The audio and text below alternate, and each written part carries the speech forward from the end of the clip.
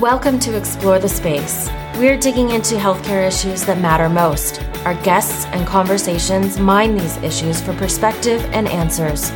There is a gulf between healthcare and our communities. This is the place to talk about it. Now here's your host, Dr. Mark Shapiro. Welcome back to Explore the Space.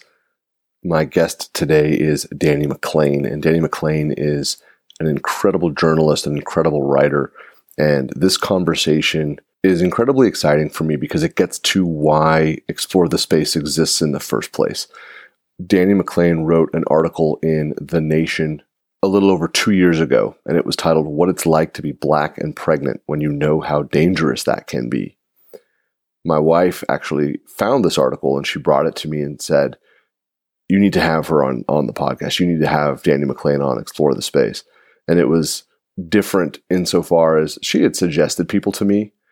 This was, you need to have her on the show. This is why you're doing this. You have to invite her. And, I've been able to source episodes and guests from all sorts of different directions. And this was really exciting to be able to have that connection and to sort of see how important it was to her to then read the article myself and say, this is why Explore the Space exists. This is looking at an important issue in healthcare, looking at the maternal health crisis for African American women in the United States from the perspective of somebody who writes about it as a reporter and also lived it. And this was just extraordinary. The conversation was amazing. We dove into the article. She really helps us to understand the obstacles, the barriers, the fears and anxieties in a way that for me was just incredible. And I'm so grateful to her for coming and sharing so openly and profoundly. We also talk about her new book titled "We Live for the We, the Political Power of Black Motherhood." And that book just came out last month. This is a very special conversation. I think everyone is going to really enjoy it. It's provocative. It's challenging. She is a leader in work that is so important. And this is the sort of work that helps us to increase our understanding, our sensitivity, and to develop a playbook to make it better. Before we get to the episode, I want to please invite everybody to come check out the website for Explore the Space. The archive is packed with lots of other great episodes with incredible guests. www.explorethespaceshow.com. You can find me on Twitter at ETSShow. You can email me anytime, mark@explorethespaceshow.com. And you can find Explore the Space on all of your favorite podcast platforms, Apple Podcasts, Google Podcasts, Spotify, you name it, we're there. Please leave a rating and a review for Explore the Space on whichever platform is your favorite, and please make sure you subscribe because we've got lots more good content coming. Like I said, this is a very special conversation. I'm so grateful to Dani McClain for coming on the show. And without further ado, Dani McClain. Dani, welcome to Explore the Space. Thank you so much for coming on the show. Thank you for having me. There's a phrase that I like, and friends of mine know that I like it, and colleagues know that I like it, and people who listen to Explore the Space know that I like it. And the phrase is stepping into the tension. And it's something that has informed what I try to do in everyday life, at work, on my podcast. And it's basically looking at where are our comfort zones and being deliberate and intentional about getting out of those comfort zones, because when we do that, that's where we can really learn and where we can engage and just broaden our horizons around everything. I will thank you. I will open the show by thanking you because your writing has afforded me and hopefully lots of other people that opportunity. My wife brought me a copy of an essay that you wrote in February of 2017. And the essay title, it was in The Nation, was "What It's Like to Be Black and Pregnant When You Know How Dangerous That Can Be." And when I read that title, I said, this is going to be stepping into the tension for me, and I'm excited to do it. Let's just start from the beginning. Your training is incredible. Your writing is superb. You could tackle anything you wanted. You have The Nation saying, "Write for us, create content for us, and we're going to put it out to the entire audience that The Nation has."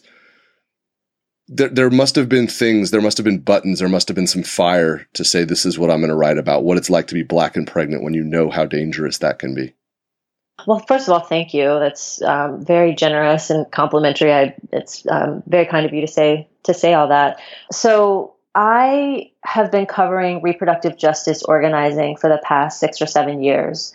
And so what that means is that at the end of 2012, I got a fellowship to start reporting on reproductive rights. And, when I started the beat, I I looked around to see how other reporters were covering that beat. And really what people were doing mostly was covering abortion, access to abortion and contraception. And I thought, okay, well, that's very important. But I know that there's more here. And I was interested in, figuring out a way to take on the beat in a unique way and from kind of a new perspective. And so I started talking to a lot of Black organizers, mostly Black women in the reproductive rights space. And they introduced me to this framework called reproductive justice, which is a human rights framework that was created by Black women and really been advanced by women of color. It's created 25 years ago. And what it asserts is that, we have a human right to have a child, to not have a child, and to parent the children that we have in safe and healthy communities. And so that kind of just opened up so much for me, because I thought, oh, right now, in terms of news coverage and in terms of kind of public discourse, we're really focused on the right to not have a child. But what would it mean to create a beat in which, alongside talking about abortion and contraception, I'm also talking about the right to have a child and to parent those children in safe and healthy communities? And so I learned a ton from these mostly Black women, but I would say women of color more broadly, who I started developing as sources and started building relationships with and doing the incremental work of reporting on their various campaigns and their policy initiatives and that kind of thing. And so then fast forward to summer of 2016, I'm in my third trimester with my first child. And I decided that I wanted to start reporting a story about the Black maternal health crisis. So I had heard the statistics. I knew that Black women, are 3 to 4 times more likely than white women to die from childbirth-related complications. But I wasn't seeing a lot of writing about or reporting on why that was, like why. And so because at that point, I was interfacing with the medical community because I was pregnant and I was, had my prenatal appointments and had gone through the experience of trying to find a good OB, interviewing doulas, all that kind of thing. I had my own experience as a Black woman preparing for pregnancy and birth, or preparing for birth at that point. And I wanted to dig a little bit deeper under the stats and better understand how what I was experiencing was connected to this larger crisis and really what I needed to do in order to keep myself safe. So that's kind of the origin story behind that article. I'm so glad that you did it. You and I were talking a little bit before we started recording just around the genesis of Explore the Space and why I wanted to create the show. And it's recognizing that over the course of time, virtually everybody will come in contact with healthcare in some way, and that there can be real disconnects and real misperceptions and real, deep-seated problems with the way that things are perceived, the way things are delivered, the way things happen, and also wonderful successes too, it should be said. Mm-hmm. Your essay framed so much of that for me. There were times where I kind of had to stop. There was a few places that it was difficult to read. It's interesting, though, the place that I want to start with is when you describe walking into the office, when you describe just going into the OB's office in Dayton, Ohio, and then you mentioned that there were some other specialists that you saw over the course of your pregnancy. That paragraph is hard to read. It's brilliant. It's not hard to read because it's not well written. It's really hard to read. And I let me ask you, as you hear me, I'm a Caucasian male physician telling you that it's hard to read. I'm just curious, what do you think about it might be hard for me to read? And were you intentional about trying to access that? That's so interesting. Well, let's see. So, yeah, I think it's important to say that when I was pregnant, I had recently moved back to the Midwest from Oakland, California, where I lived for 6 years. And so, as you know, because you're there in the Bay Area, it's a very racially and ethnically diverse part of the country. It's very politically progressive. Some might call it a bit of a progressive bubble. And when I was in the Bay, I was friends with women of color midwives. So many people were having home births, and there were like all these, freestanding birthing centers where you could go to have your kid. And so when I moved back to the Midwest, back to Cincinnati, that's what I was used to. And so I started this search for, like, ideally I wanted a Black midwife. I couldn't find that. I realized that home birth here is very frowned upon and considered, outside of the legal structure, and you're assuming all this responsibility if you decide to kind of do that.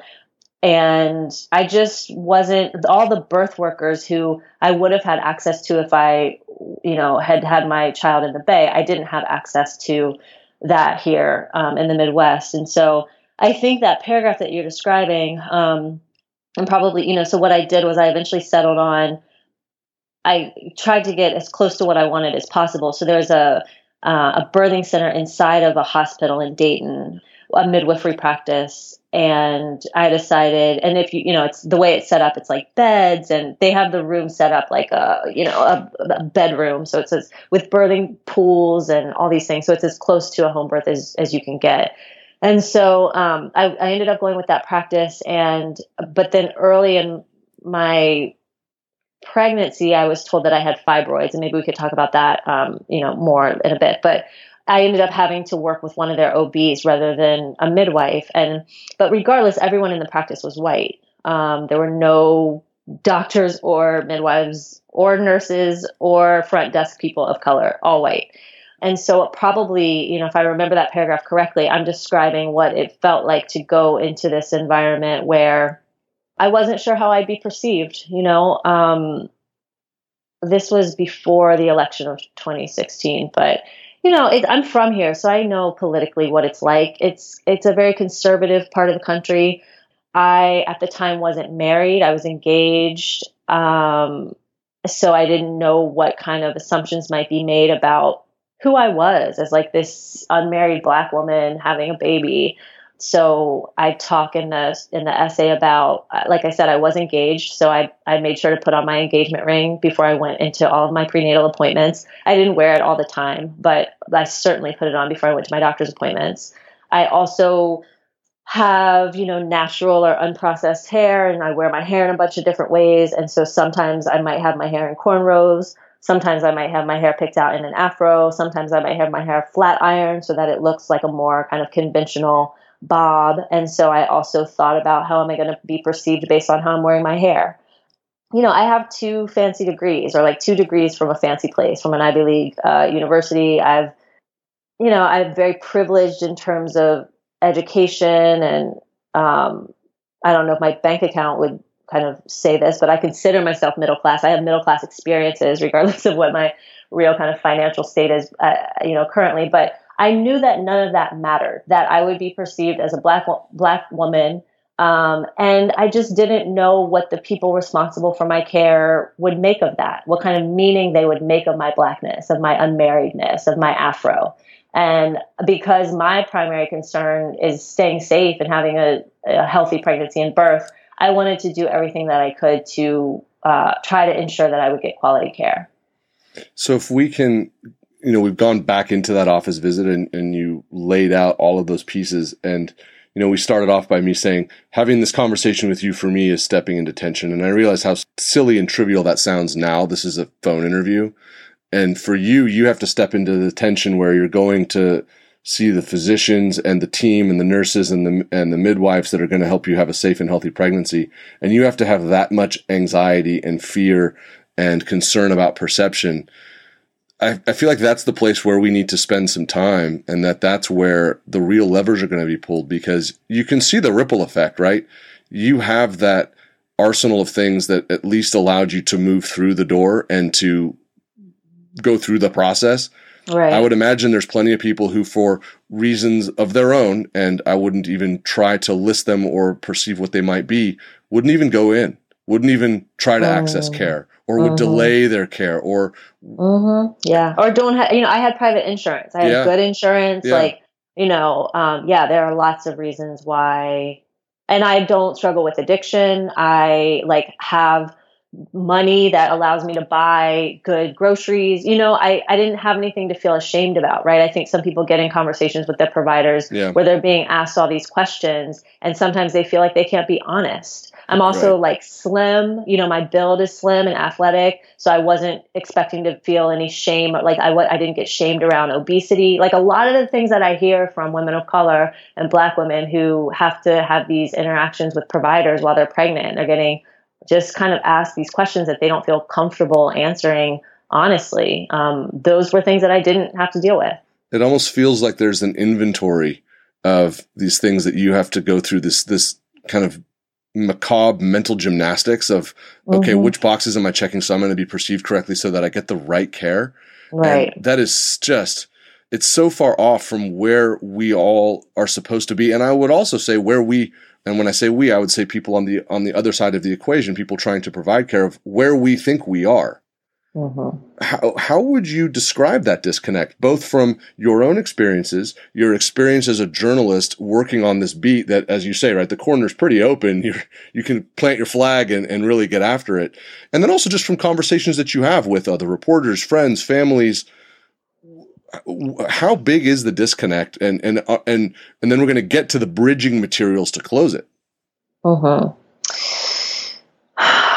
I think it's hard to know how big the disconnect is. I mean, so one of the things that was happening while I was getting prenatal care and while I was pregnant is that I was reporting this story on maternal health. So I had in my head all these stats, right? Like I had read this 2016 University of Virginia study that found that about half of white medical students and residents held at least one false belief about biological difference between Black and white people, right? So I'm reading this study that's telling me that not just like your average person on the street, but people training to be doctors, residents, hold beliefs such as Black people's nerve endings are less sensitive than white people's.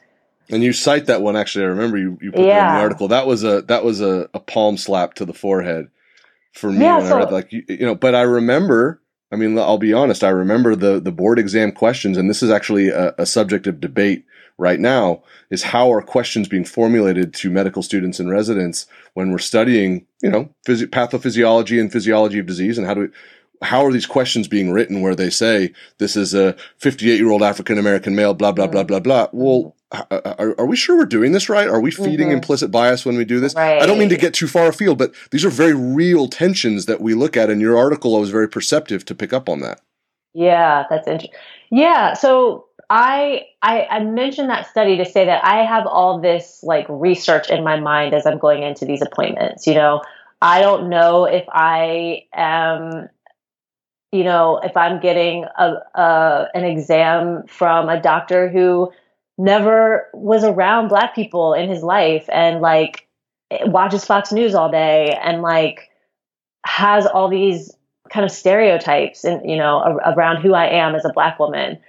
So I think it's hard to know what the disconnect is, but I think that what we do know, as there's been like more and more reporting and more journalism focused on the Black maternal health crisis, is that implicit bias does play a role. When you have somebody like Serena Williams talking about not being listened to, saying, she knows that she has this history of blood clots, but her doctor is not listening to her, or the people attending to her. I don't know if it's her doctor or nurses or what, but the people attending to her are not really hearing her as she's describing her symptoms and trying to give them information about how her medical history might relate to what's happening.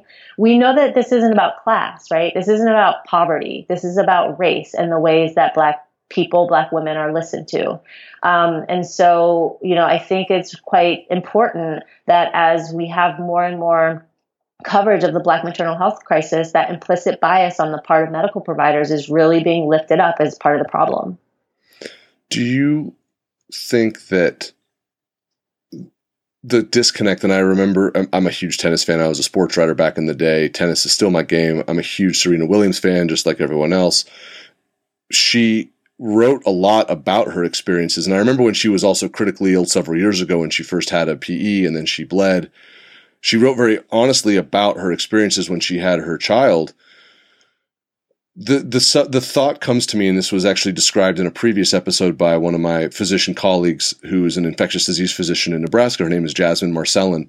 This idea of making sure our parents know that we are taking them seriously, that they are being heard. We're not necessarily going to agree, right? We're going to work hard to come up with shared decision making, but at least know that we're taking you seriously and we're not disengaging from what you're saying. As I'm listening to you, my concern is that the implicit bias that you describe in the paper, and there's more and more awareness of, I would say, in healthcare, is a real driver of a perception and probably a reality of patients who are minorities, or any patient really, feeling like they're not being taken seriously. Yeah. It's interesting because as you say that, I'm remembering, so I have this book out now that builds on that essay that we're discussing. Yes, you do.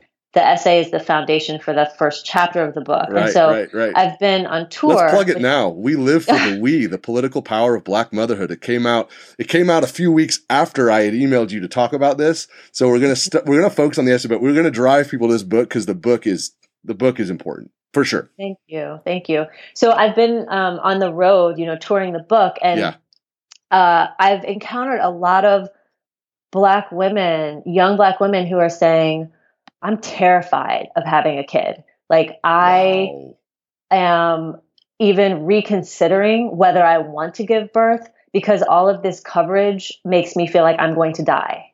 I'm not going to be able to survive this. Wow. And so that has been a real eye opener because I never really thought that the increased coverage would be affecting people's reproductive decision making in this way. And for me to hear, a number of young Black women saying like, I'm not doing this because I'm afraid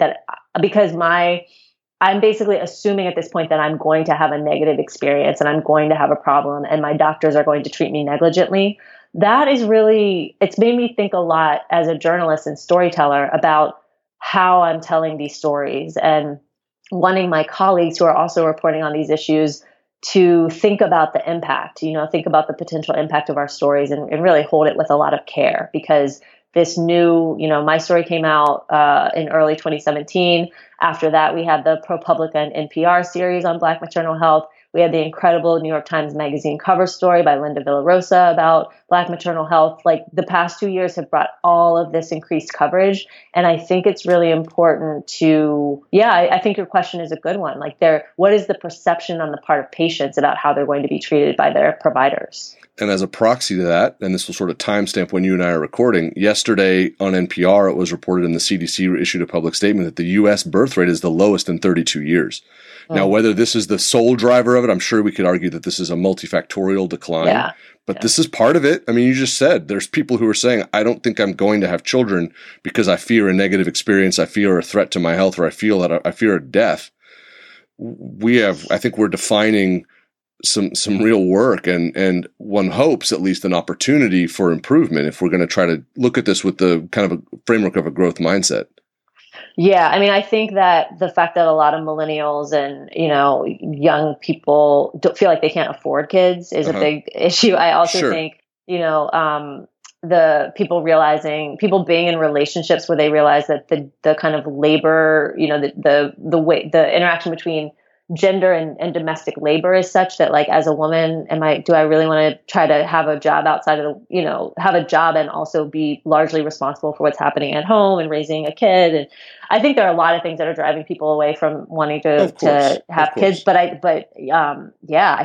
think that this might be a factor as well. I think it might be too soon to tell, but I'm really curious about that. I agree. But if we drill a little bit further into what you were saying, right, the feedback that you were getting, you're sort of doing interview-based research and collecting stories, which is incredibly powerful and really engaging. I would love to see prospective work of what are those fears specifically? Are you afraid that we don't have the technology? Is it a fear that that 21st medical century technology is inadequate? What is it even getting more granular? Because that's when we can start to drive education. I'm going to say it's not fear that we lack the technology. we have it. You know what I mean?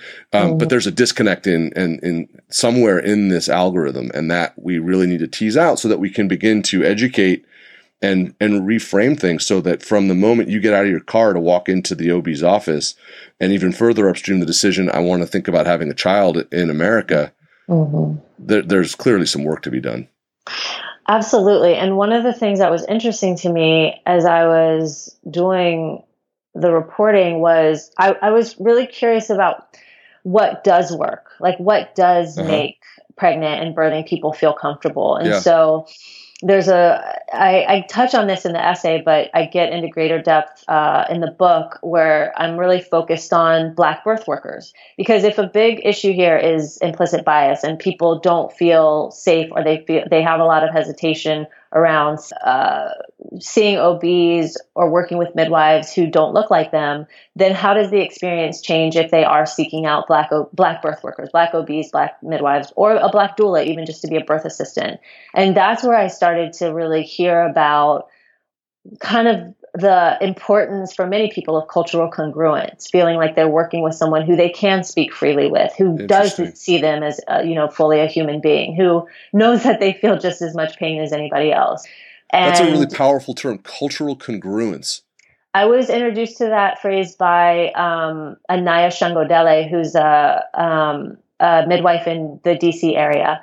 And she talked about how, so she's part of a midwifery practice in the DC area, and she's one of 2 Black midwives there. And I think there might be like a dozen midwives total. And she said, they'll do kind of their open house where expectant families will come in, and all the midwives kind of give their spiel. And she said, when that's over, all the Black families line up to speak to her or the other midwife. Wow. And it's because and I get it. I did the same thing, except usually there wasn't anyone there for me to go talk to when I would go to these open houses. But it's like, that's what people are seeking out, that cultural congruence, that sense that I am going to be able to talk to you. And so a couple of the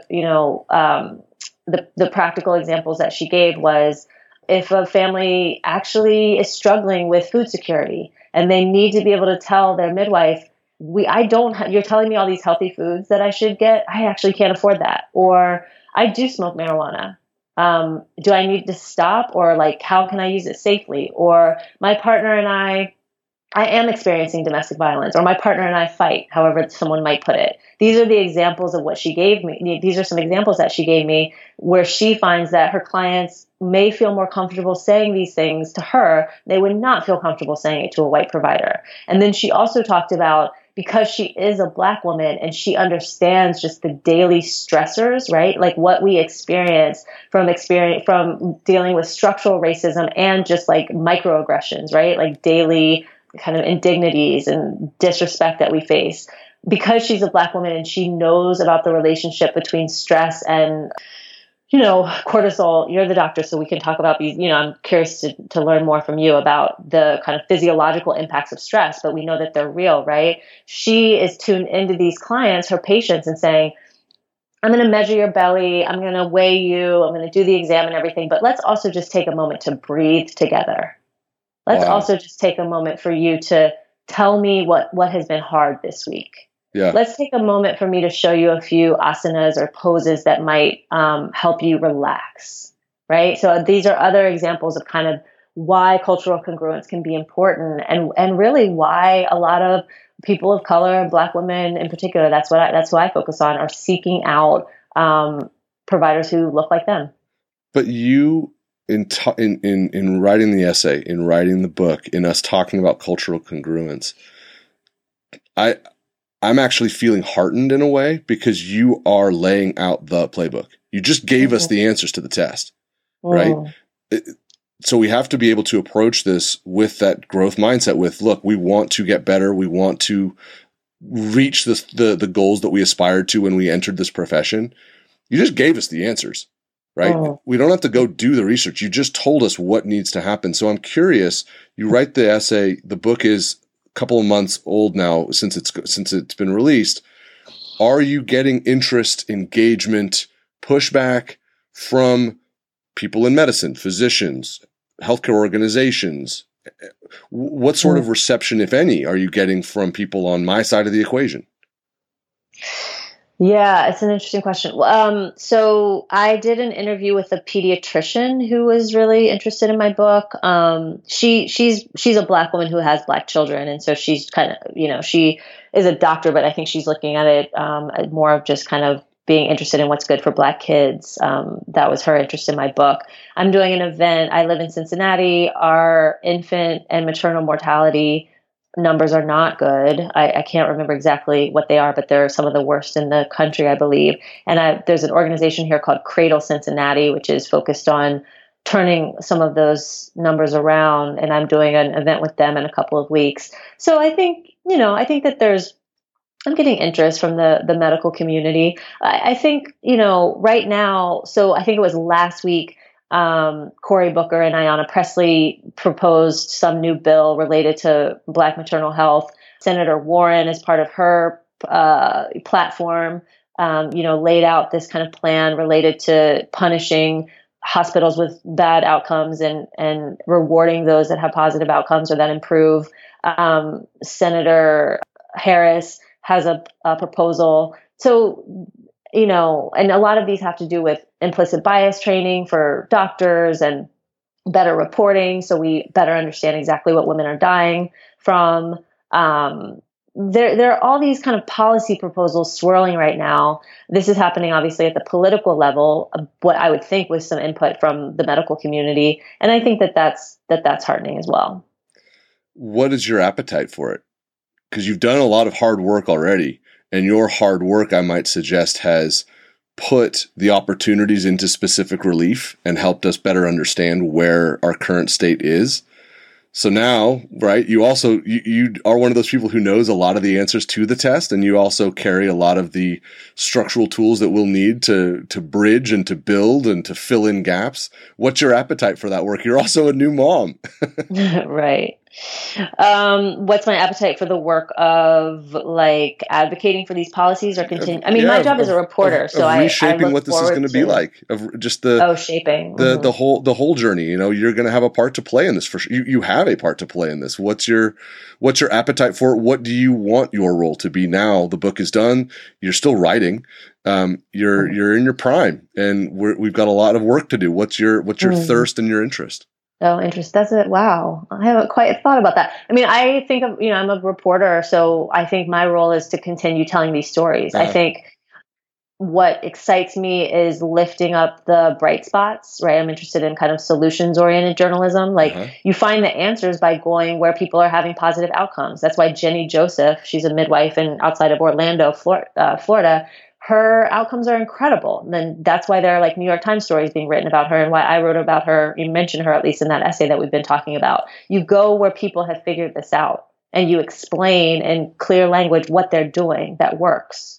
She talked about never turning anyone away from the front desk. It doesn't matter if they're underinsured. It doesn't matter if dealing with their Medicaid reimbursements is going to be a mess. It doesn't matter if they whatever you say, come on in. We're going to listen to that. We're going to listen to the heartbeat today.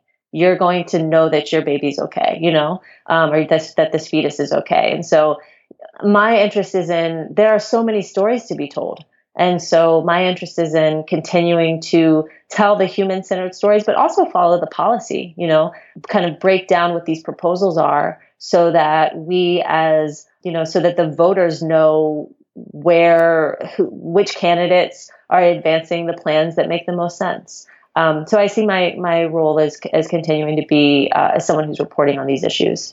I like the way that you framed your role as a reporter, and I will ask you to help us to be more informed. You also commented on how the policy and the ideas are swirling, I think was the word that you used, and I would agree, right? It's like a watercolor with too much water. Right.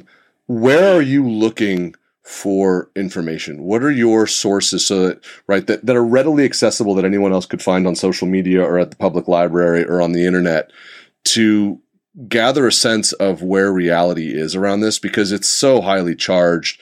It's highly charged socially. It's highly charged in every respect, politically, you name it. Do you have places as a reporter that you can suggest people can look when they are looking to make a better informed decision? That's an interesting question. That's a long pause. It wasn't check out CNN.com. I want to, that you're giving me an opportunity to share resources. So I want to try to point people in the right direction. Absolutely. I really noted that it was not CNN.com. No.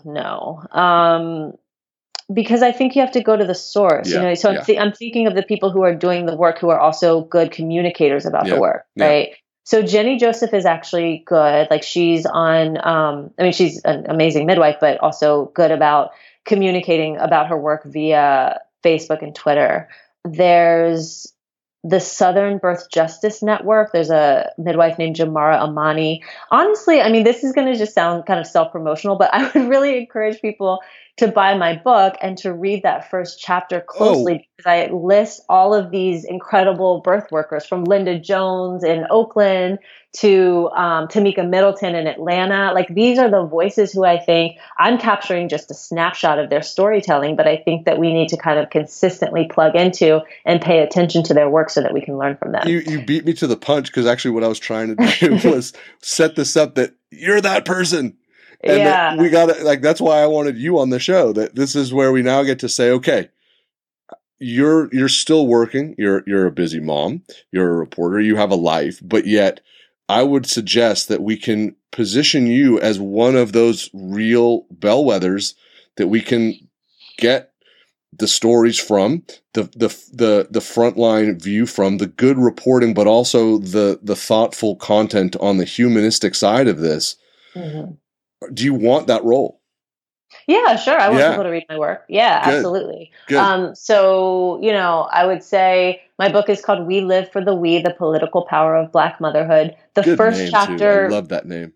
Yeah, thank you. And just a moment on that. So the title came from We Live for the We. The title came from an activist in Oakland named Kat Brooks. She ran for mayor of Oakland last year, actually. But I was interviewing her, and she was her child is 12, and she was saying, Kat is someone who works very closely with families who have lost someone to police violence, and she kind of came to national attention because she supported the family of Oscar Grant after Grant was killed by Johannes Messerly, a BART officer, a Bay Area Rapid Transit officer in January of 2009. Kat did a lot of support for the family. And so she spends a lot of time at protests and rallies and that kind of thing. And her daughter is with her. Her daughter tags along with her. And I was interviewing Kat, and she said, a lot of times my daughter will say, like, do we have to go to that rally? Or like, do I have to go to that meeting? Or can we just do something, just the two of us? And she said, I tell my daughter all the time, and it's harsh, but we don't live for the I, we live for the we. And when she said that, it just resonated with me because I had heard that sentiment from so many of the other Black mothers and grandmothers who I interviewed for the book, and also what I was reading in the scholarship on Black motherhood, whether it's from sociologist Patricia Hill Collins or Audre Lorde or Bell Hooks, all these people who have done serious, writing on Black motherhood. This idea that Black mothers often, they're not thinking just about their kind of nuclear family unit, as being important. They're taking a more kind of holistic community view. We know that, if my child is being mistreated at school, and there's a teacher who's discriminating against her, or if there's not a playground on my block, these aren't just problems for my child. These are problems for the community and for other Black children as a whole. And so the title comes from that, because it's my effort to really say that this is something that seems to be unique within Black mothering, is this idea that we take this kind of community perspective. And so, yes, the book is We Live for the We, The Political Power of Black Motherhood. And then there are other reporters, as I mentioned, ProPublica, Nina Martin at ProPublica does great work. Linda Villarosa has traditionally covered HIV and AIDS, but she's a health reporter who did that beautiful story, the cover story at the New York Times Magazine. I think more and more people are realizing that, this is a beat. Like there's a lot of work that needs to be done around pregnancy and birth for Black women, and then more broadly Black mothering.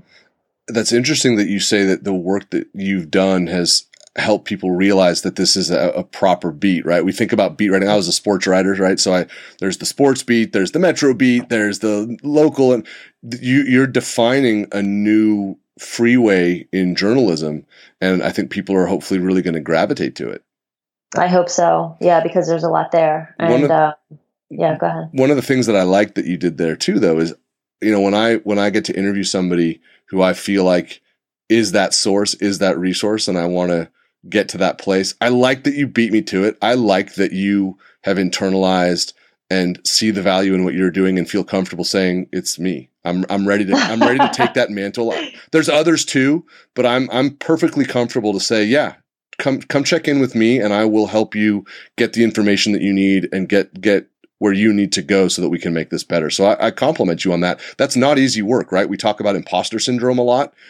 You're very good at this. It would be very easy for you to be deferential and not want to plug your work or reference yourself in that way. And especially given that there aren't many people doing the work that you're doing, that you're willing to embrace that and say, yeah, it's me. I think that that's laudable. Yeah, thank you. I mean, yeah, I'm not shy about, I've put a lot of work into this. I'm also an independent journalist, I'm a freelancer. So I'm doing a lot of this kind of without a ton of support and resources. And so, when that New York Times Magazine story came out, she's got the power of the Times behind her, which is why the photographs were so beautiful. And she's got, incredible travel budget and all that. So I think it's also important to lift up, the work that other people are doing. But Absolutely. Yeah, this is, I've spent a lot of time. I've spent, the past 2 decades, either, connected to social justice organizing in some way. And so over those 20 years, I have developed a really rich network of sources. And so it's my job to lift up the work that those people are doing. And I'm very happy to, make the reproductive justice movement more legible to the general public. Like, a lot of people have never heard of reproductive justice organizing, but that's really what I'm talking about here.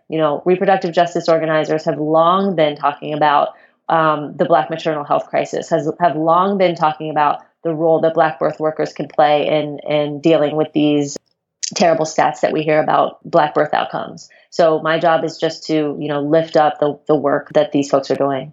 You're doing that very well. And I would also suggest you are already paving the way for your next project and your next work, because you had an article in Time Magazine a week ago and another incredible title and another amazing article. I won't let racism rob my Black child of joy. You're defining, right? You've got your life's work ahead of you, not just in being a mom, but in helping to frame what that journey is going to be like for you, for your child, and for everyone else. And you've got that big spotlight, right? You referenced New York Times. Well, you've got Time Magazine, and we know that these are the big platforms and the powerful megaphones that we need to really move the needle. Yeah. And I thank you for mentioning that article. One of the things that I was dealing with that summer of 2016, when where we started the conversation, I was in my 3rd trimester. I'm working on this story about Black maternal health. The summer of 2016 was the summer that Philando Castile was killed by police outside of St. Paul, Minnesota. His girlfriend was in this was a traffic stop. His girlfriend was in the passenger seat. His 4-year-old was sitting in the back seat. He's killed by police. The next day, or maybe the day before that, Alton Sterling was killed by police in Baton Rouge. It was a summer where there were it was a very hot summer in terms of like the rhetoric. There was a lot of kind of talk about Black Lives Matter organizing being, anti-police and that kind of thing. And I started to think about how anxious and fearful I was becoming as I watched the news. And as someone expecting a child, I was thinking about, gosh, these Black folks are getting killed by police. The unarmed Black people are getting killed by police. Philando Castile actually had a permit. He was armed. He had a permit to be armed. But, as I think about Tamir Rice, the 12-year-old in Cleveland who was killed by police because he was holding a toy gun. I wrote that article in Time that you mentioned because it was my effort to acknowledge that Black mothers, Black parents, Black families deal with an increased level of fear and anxiety when we think about how to keep our children safe. And that article and much of my book is an effort to acknowledge that and also try to pass on tips for how we can manage our fears and anxieties without bogging our children down in those fears to the point where they can't just be kids, right? And so, yeah, I think that's an extension of the conversation around Black maternal health. Because if we're fearful and we're anxious about what kind of experiences we're going to have during our prenatal appointments or when we give birth, then we feel fearful and anxious when we have a toddler who's having a meltdown in public because how are people going to look at us? Are they going to think we're a bad mom because we're Black and we can't control our kids, whatever? When our kids get into school and they're navigating segregated schools and we're worried about the discrimination that they might face from, teachers and administrators, I think that there's this kind of thread around fear and anxiety that Black mothers face. And that's part of what I'm trying to do with my reporting and my journalism as well, is to acknowledge that and to kind of uncover its roots and to get at some possible solutions. You're doing the right work. It's incredibly hard to read sometimes, so I can only imagine the toll that it takes on you to not just write it, but to live it. And I think it's important that we acknowledge that. It's going to also be really interesting to follow your journey because you're just paddling out into being a mom. Your kid's almost 3, like mine. And so that's a long road as well. And it's life-changing and it's fun and it's scary in all those different ways. But what you're describing are fears and anxieties that are different. And we need to work very hard. As you said, we need to rally around the we to try to make this better and to try to move the needle and to do it at a tempo, right? To do this swiftly. Yeah, that's the hope. The book is incredible. The essays that you write are amazing. People are going to obviously listen to this and they're going to want access to them. They're going to want to read and to follow. How do they find you on social media? How do they find your website? How do they find the book? Yes. So let's see. I am on Twitter at Dr. McClain, DrMCCLAIN. I'm not a doctor. Those are my initials. And my website is DannyMcClain.com. And the book is available at your local independent bookstore and online at all your, major online booksellers. Thank you for shouting out the independent bookstore. Of course. I'm on Instagram at Danny_McClain. So I'm on all your favorite social media channels. Find me there. And you're a great follow. I learn a ton from you. These essays have been incredibly impactful for me. I appreciate you accepting my invitation to come on the show. I'm not sure how many invitations you get to come on physician-run podcasts, but I appreciate you taking this opportunity. This has been incredible for me. It's going to be a real opportunity for all of us to continue to dialogue and to connect and to have better shared understanding, again, to try to make this better. So thank you so much for coming on the show. Thank you, Mark, for having me. This is a pleasure. Thank you for listening to Explore the Space. Visit us on our website, explorethespaceshow.com, and please subscribe to our podcast on iTunes. Follow us on Twitter at ETS Show, and you can email Dr. Shapiro by writing to Mark at explorethespaceshow.com.